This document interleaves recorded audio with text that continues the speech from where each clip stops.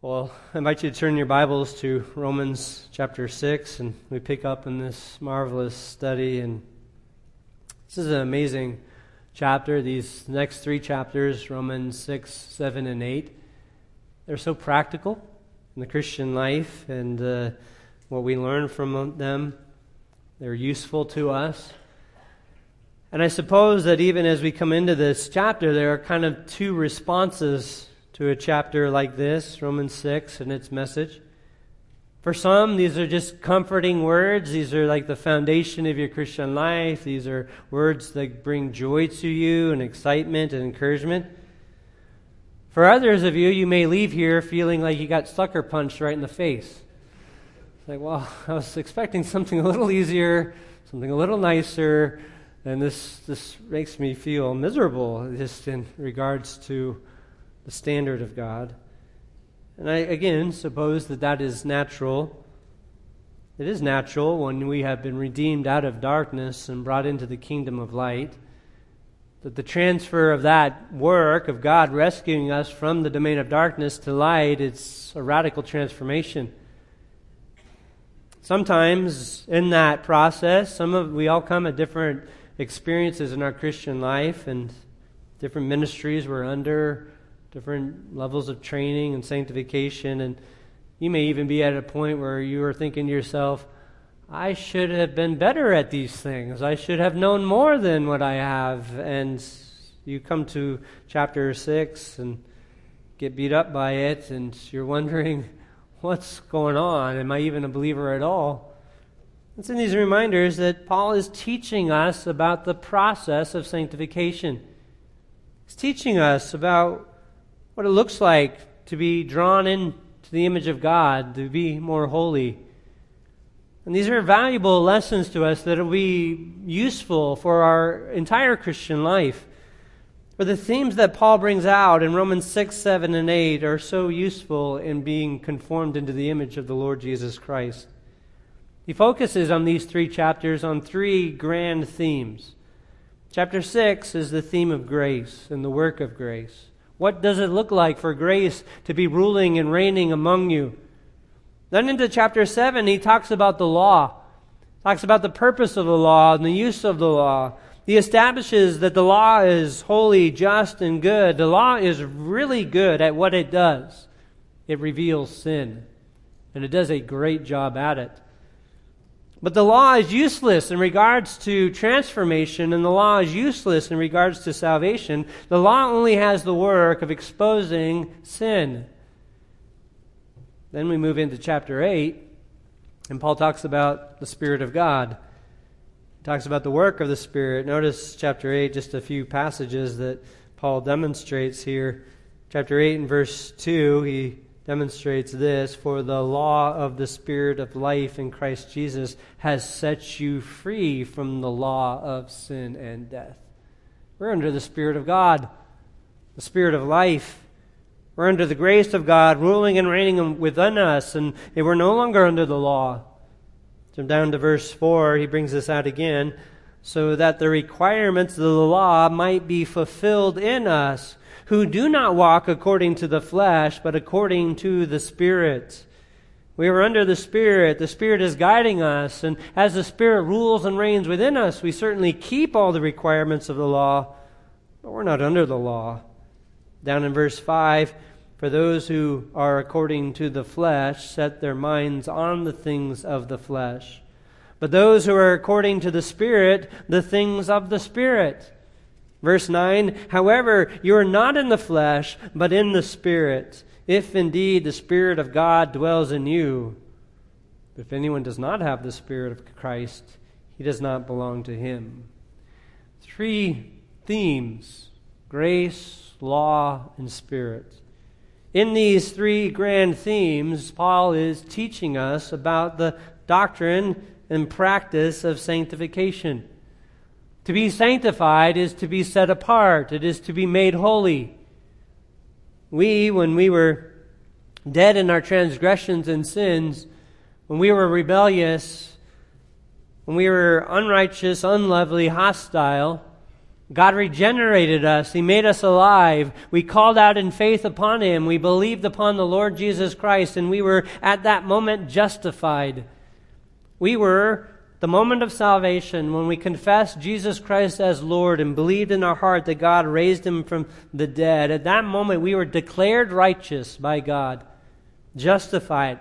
Positionally before God, we were holy and righteous, looked upon by God as if we had lived Jesus Christ's perfect life. We were positionally holy, positionally perfect, without fault, without stain. We were holy and upright before God at the very moment of salvation. And now, we are working to become practically what we are positionally in Christ. We're being set apart. God is at work within us, conforming us into the image of His Son. He is at work within us, separating us from the world, drawing us out of darkness into His light. He's demonstrating the riches of His grace in us and through us. And He is using, again, these very themes, the grace of God, and the understanding of the law, and the understanding of the Spirit to transform us.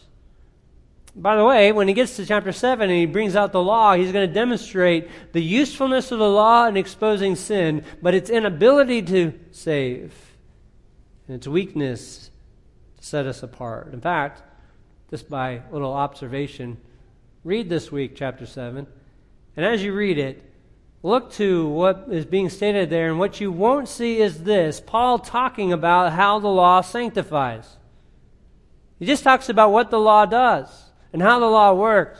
But he doesn't tell you how to use the law in this process of sanctifying us and setting us apart. Talk about more of that in the weeks to come. What's demonstrated here is there is something at work in the believer. Two particular powers that the believer has, that God is demonstrating His rich work in, that transforms the believer. And it's the role of grace. We see that here in chapter 6, and the role of the Spirit. We see that in chapter 8. What has grace done? Well, thus far is what we have seen. The grace of God has made us alive, chapter 6, verse 1 through 14. God has made us alive with Christ. He's risen us from the dead. We're now alive in Him. We're walking through the grace of God. We will walk now in newness of life. And we live in this newness, anticipating the return of the Lord Jesus Christ. We anticipate the arrival of Christ. We anticipate when He comes, we're going to be with Him. We're going to dwell with Him, reign with Him. We're going to see His glory. We anticipate the rich rewards that are going to come when Christ returns. And so we live in this newness of life. And verse 13 indicates this: and do not go on presenting the members of your body to sin as instruments of unrighteousness, but present yourselves to God as those alive from the dead, and notice, and your members as instruments of righteousness to God. When we are raised up with Christ, we're alive with Him, we are now living in anticipation of this righteousness, and we are giving ourselves over to righteousness. Now Paul turns the attention, because of the question he brought up in verse 14, for sin shall not be master over you. You are not under law, but under grace. The natural question would come out, well then, if I'm under grace, the grace of God rules, and I'm not under the commands any longer, and I'm not under the law, then should I just be able to live any way I want? Just live freely because it's not the law that I'm under, but it's under grace. I can engage in evil, walk in evil, because it's grace ruling now in my life. To which Paul answers, of course, in verse 15, may it never be. We don't just live it up in sin because we're under grace. Instead, no, we have to have a different perspective, and that's what Paul lays out here from verse 16 and following, 16 through 23. He gives us 4 truths, 4 reminders. We saw the first 2 last week. The first reminder is this: that you have a new master and you're a good slave. You are a good slave and you serve a new master. That's what we saw in verse 16. Do you not know that when you present yourselves to someone as slaves for obedience, you are the slave of the one whom you obey, either of sin, resulting in death, or of obedience, resulting in righteousness. We are now slaves of obedience, or slaves of righteousness. He makes that clear. Verse 18. Having been freed from sin, notice, you became slaves of righteousness. We've been set free from sin. We're now slaves of righteousness. It says the same thing in verse 19, the end of verse 19. So now present your members as slaves to righteousness. And then again down in verse 22, it says, verse 20. 22. Now, having been freed from sin and, notice, enslaved to God, we have a new master, and this master is righteousness, and it is ruling within us. This is the one we listen to, and we are a slave to this new master. By the way, just as a helpful study for you, if you had time this week, read through the book of Romans. And note every time Paul refers to righteousness and the work of it. 35 times, from chapter 1 through chapter 16. The last reference is in chapter 4 and verse 17. 35 times Paul refers to righteousness. He talks about the righteousness of God being revealed in the gospel, and the righteousness of God being revealed in judgment, and the righteousness of God that comes to us by faith, and the righteousness that is to be our master that we're slaves to. Righteousness is essential to the Christian life and essential to the gospel. And that's what Paul unfolds in the book of Romans here. We are under a new master. And again, this is imagery language. This is language that Paul is using as an illustration for us. We could have used the term of a soldier to a commander, or we could use the idea of a student to a teacher, or a citizen to a government, or an employee to an employer. The idea is that we are under authority. We're under authority, and we follow that authority that we are under. The second truth that Paul brought out was in 17 and 18. The thing that we are to remember is that we are following our master's teaching. When he says this, that thanks be to God, that though you were slaves of sin, you became obedient from the heart to that form of teaching to which you were committed. You embraced the truth, and the truth conformed you. It worked in you, transforming you into the image of God. Now the last two truths. The next truth that Paul brings out, if we're under grace, here's the next thing we remind ourselves of. We remind ourselves of this, that we are walking in a new direction. Remember the direction of your life, verse 19. Notice how Paul states. He says, I'm speaking in human terms because of the weakness of your flesh. For just as you presented your members as slaves to impurity and to lawlessness, resulting in further lawlessness, so now present your members as slaves to righteousness, resulting in sanctification. Paul starts with a parenthesis, an idea there, the first sentence, I am speaking in human terms because of the weakness of your flesh. He's saying, I'm giving you an illustration here. That's what he's saying. I'm helping you understand the particular struggle, understand your relationship. Basically, I'm putting in human terms the spiritual truth. And the human terms of this is that sin operates as a master. And your obedience to that sin, you're operating as a slave. Sin was an evil master. Notice what it meant to be under this evil master. Verse 19, for just as you presented your members as slaves to impurity and to lawlessness, resulting in further lawlessness. Sin acted as an evil master, directing us, leading us into evil, taking us into unrighteousness, conforming us into more unrighteousness, into wickedness. It operated as a sinful master, a master of destruction. But notice when we were under this master, what was engaged in it? He says there, you presented your members as slaves. That is, your entire makeup was given over to this.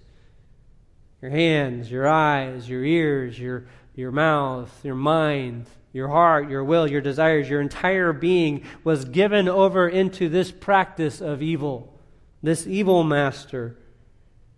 And the result of that, giving over your entire being to unrighteousness, the result of it was more unrighteousness, further unrighteousness. And think about this, that sin isn't just contented with you joining it, it desires to see you practicing it more and more. Brings you along, delivers you to evil. Think about this in light of what Peter said. In 1 Peter 4, Peter said in verses 3 and 4 this, you can listen. He says, "For the time already past is sufficient for you to have carried out the desires of the Gentiles, having pursued a course of sensuality, lust, drunkenness, carousals, drinking parties, and abominable idolatries." So he's saying we used to practice all these things. We used to freely engage in all these things. Verse 4, "And in all this they are surprised that you do not run with them into the same excess of dissipation." They are surprised you don't regularly practice this evil. The evil hearts, the evil will, the evil desires draw us to further unrighteousness and wants us to go along with it. That's what Peter says. That's the idea here in Romans 6:19. We engaged in lawlessness because we were under this wicked master. It led us into sin only to produce more sin, more corruption, more destruction. But, on the other hand, on contrast to that, it says, "So now, present your members as slaves to righteousness, resulting in sanctification." You see, the first hand, there is a reward for following unrighteousness, and the reward is more unrighteousness, more corruption, more wickedness. But when given to righteousness, there is a reward, and that reward is sanctification. The reward of practicing righteousness is holiness. There are fruits of following each path. And the path of this new master is righteousness. The path of the unrighteous master is wickedness. And you know how that works. Once you start to cross the line and you move into wickedness, it takes you further. Bitterness rules in the heart, and then anger rules, and then you lie, and then you cover your tracks, and then you start to think evil and pursue evil things, and then evil practices come out. Moving further and further away, sin draws you into more corruption.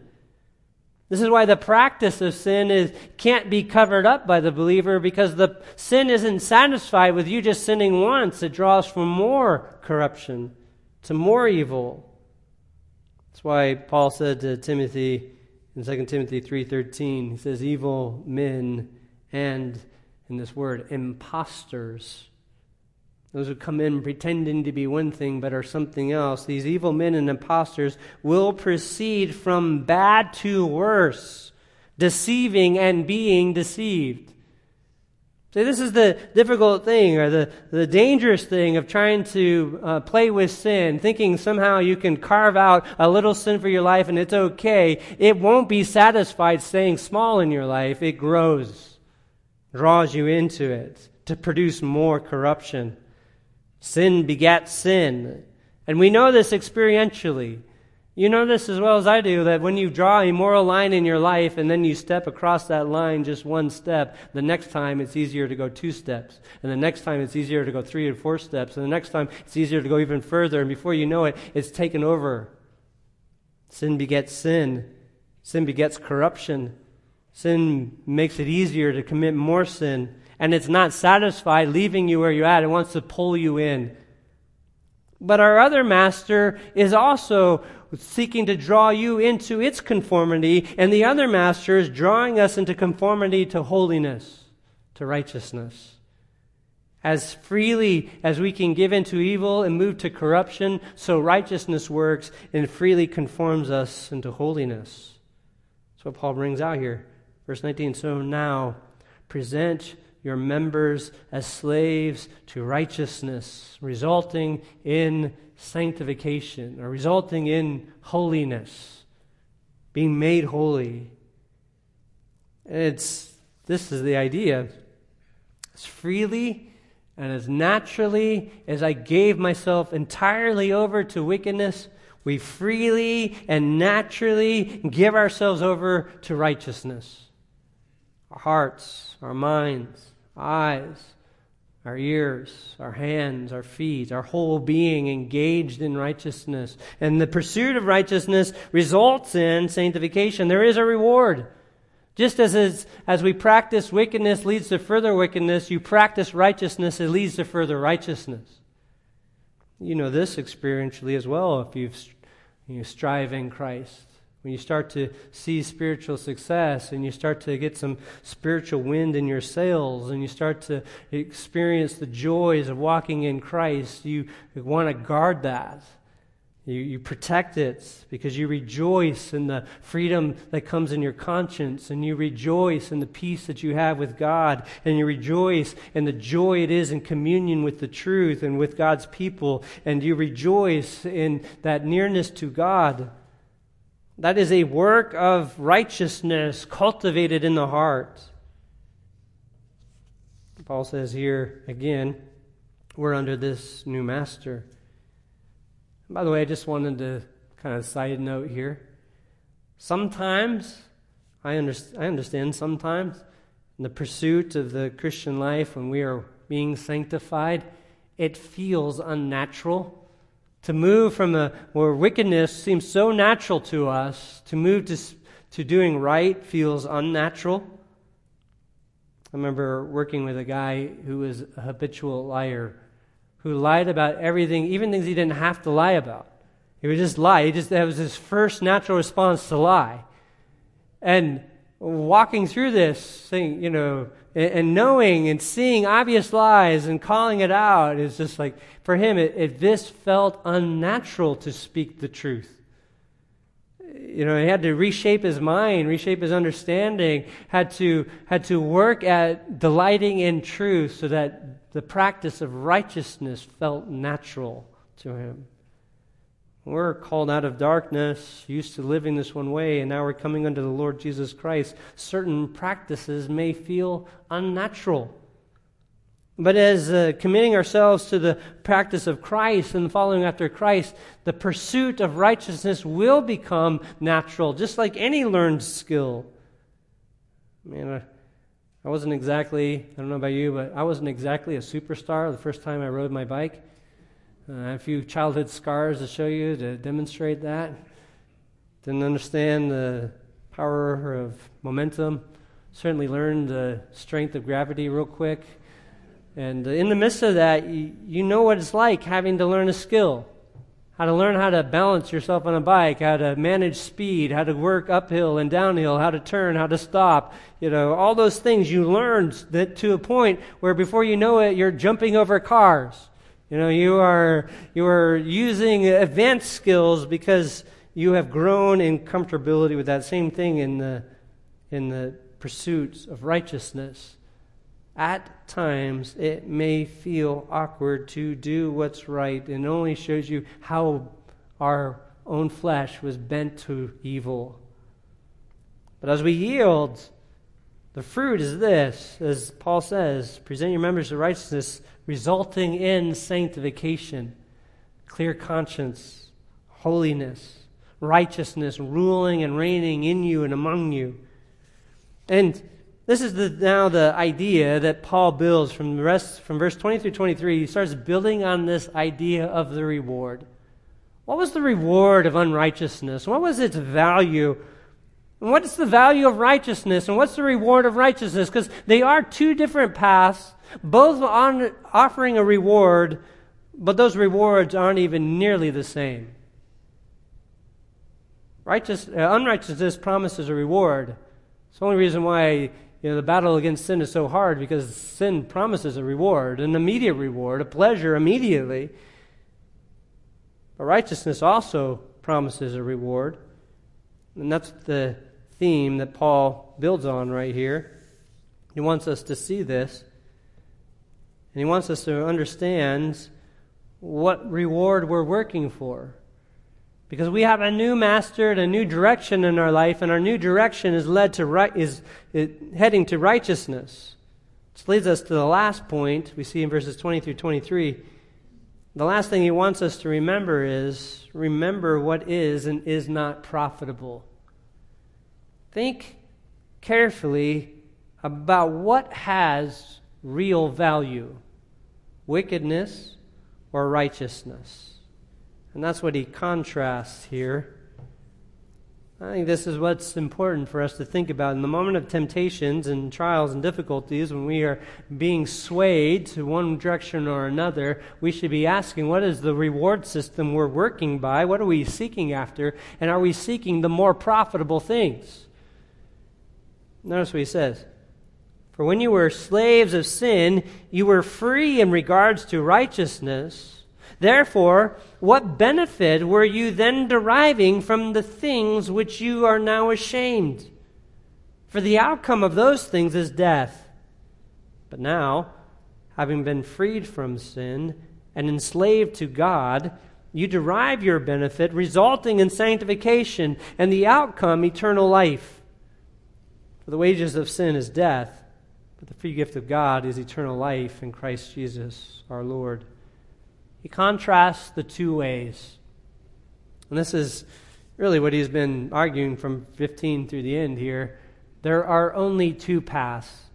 The path of righteousness, where the master is sin, or the path of righteousness, where the master is righteousness.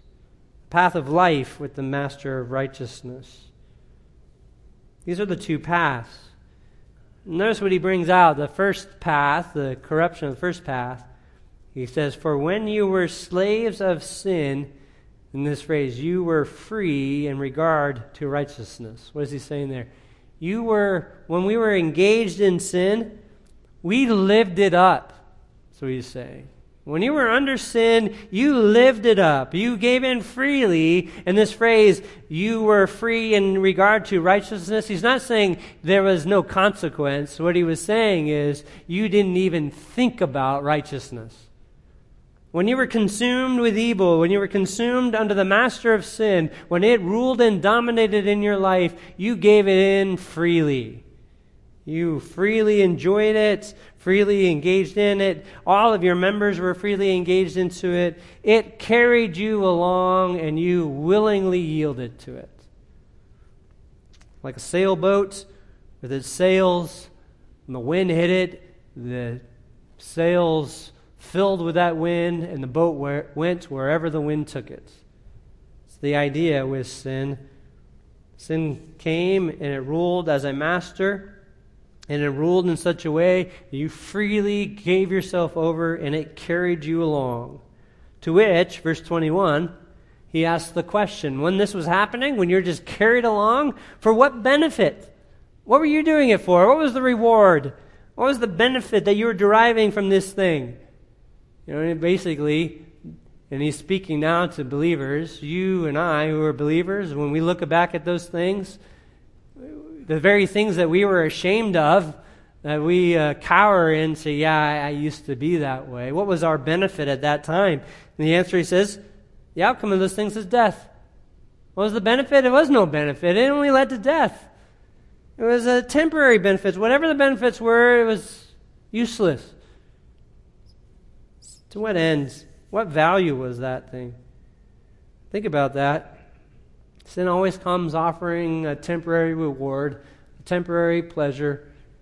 What was it? What was the benefit of pursuing sin? I mean, isn't this, as we have the mind of Christ now ruling in our hearts and minds, and we're in the moment of temptation, a moment of trial, and you're being tempted to engage in some evil, at that moment, stop and ask yourself this question: what is the reward I'm seeking? Is it honor? Is it a temporary pleasure? Is it a treasure, an earthly treasure? What is it that I'm about to get here that is so valuable to me that I'm willing to transgress the law of God, transgress righteousness? What am I actually gaining? Thought about this oftentimes in temptation. That is what comes, some kind of momentary pleasure for a moment of happiness, only to lead to guilt and shame. A temporary pleasure that privately gets to enjoy, but publicly, if made known, would bring great dishonor, shame. An earthly treasure, maybe, some kind of possession that I want, earthly honor, a great name or reputation, but all of those things would be temporary under the pursuit of sin. I was thinking about this. There are many historical figures we could point to, men and women who lived it up in their transgression. I remember, again, I don't use any of these illustrations of people as out of jealousy or anything. It's just simply an illustration for us. I was thinking about Wilt Chamberlain, the man who, famous basketball player, still even has the record for the most points scored in one basketball game, 100 points. Man who was successful in his heydays in the 60s and 70s, once boasted that he had 20,000 romantic partners. Having lived up his life, that he gave himself over in the greatest ways. Successful basketball player, died in 1999, died alone, never married, died bitter.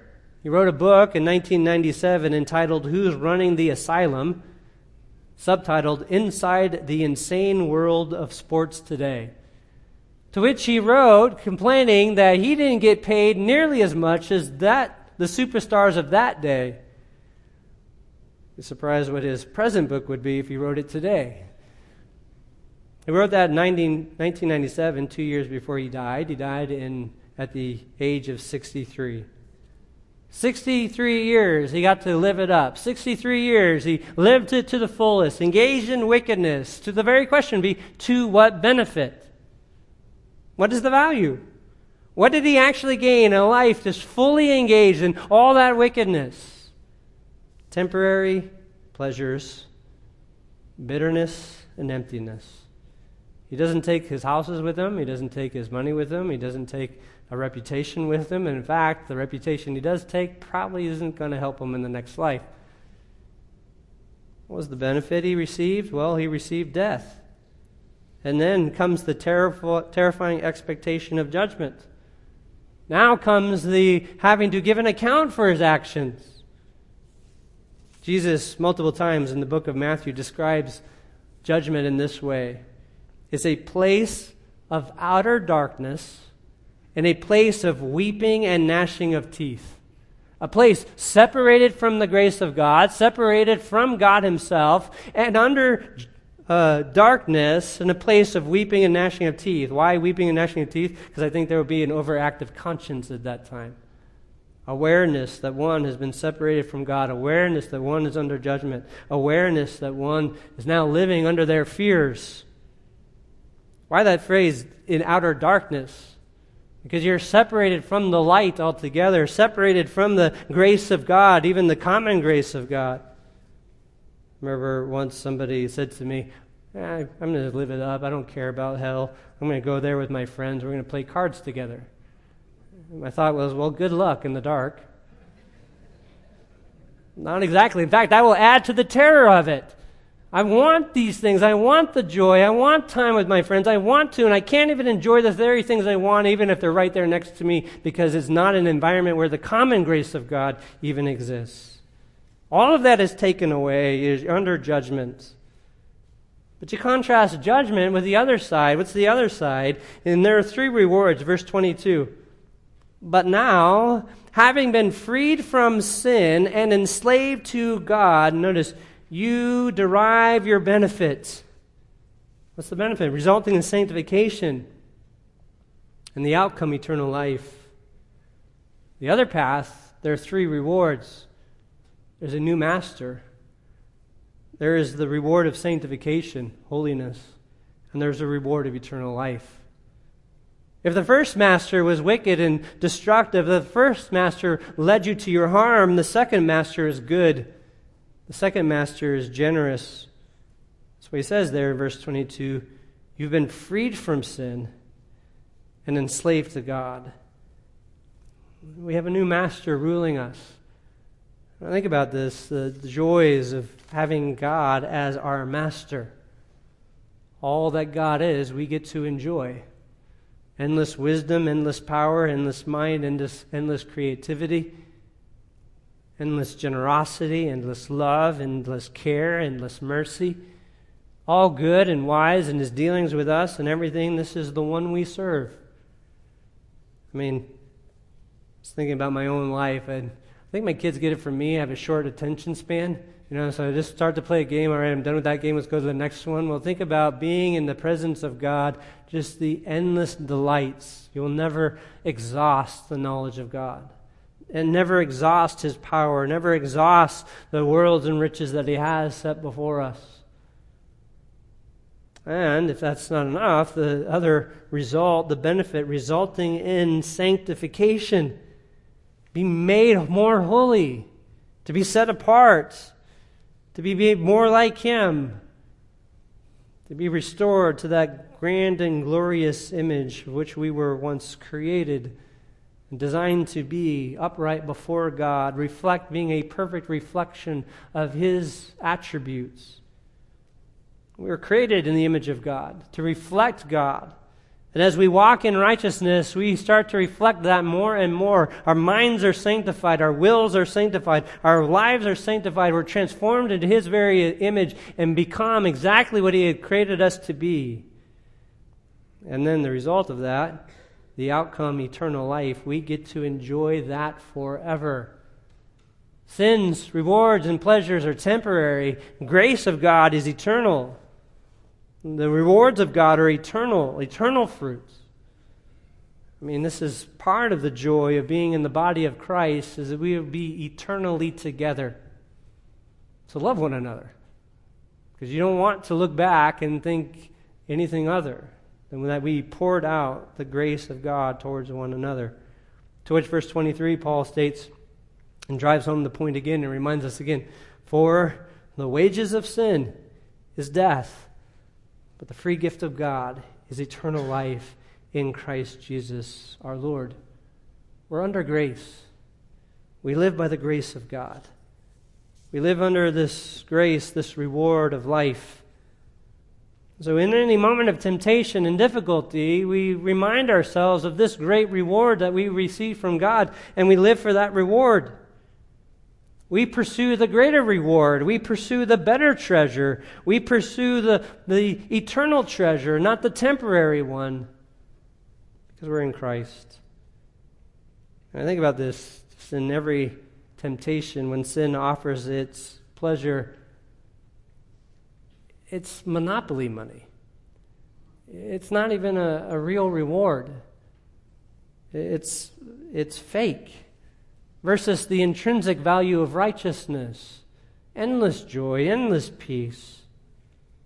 So as Paul is laying out in this, we've been called into God's work, and we're under grace, and the rule of grace rules in our life, that we're now on the path of righteousness. There are only two paths: the path of sin leading to death, or the path of righteousness leading to life. There are only two paths. You can't walk on both paths. They're antithetical to each other. The two paths are as different as black and white, as darkness and light. They're completely different. Righteousness and unrighteousness are completely different. Two different paths, two different masters, two different results. But here's why I think it's the struggle, why we have a struggle with it in our own sanctification. We want to hold on to the pleasures of sin while having the promises of righteousness. That's our struggle. And then on top of that, false teachers and doctrines of demons say that's exactly what you can have. You can have it both. You can have sin, and you can have its rewards, and you can have the benefits of eternal life. And Paul is pointing out here, no, these are two different masters, two different roads, two different directions. cannot have them both. So for us, living under grace, then, we remind ourselves of this very thing. I do not go back to my former master. I now follow my new master. And I delight in the way of my new master because I'm under grace. I've been set free from the law. I've been set free from that bondage. I don't have to believe the lies. I can break free of the abusive relationship with sin to follow the good relationship of righteousness because I'm under grace. That's how we work through this particular struggle in sanctification. We remind ourselves of the grace of God that is ruling and reigning within us as we follow our new master. Reminding ourselves of the truth in verse 23. For the wages of sin is death, but the free gift of God is eternal life in Christ Jesus our Lord. And the joy is that when we freely and fully give all of our members over to the pursuit of righteousness, God produces holiness within us.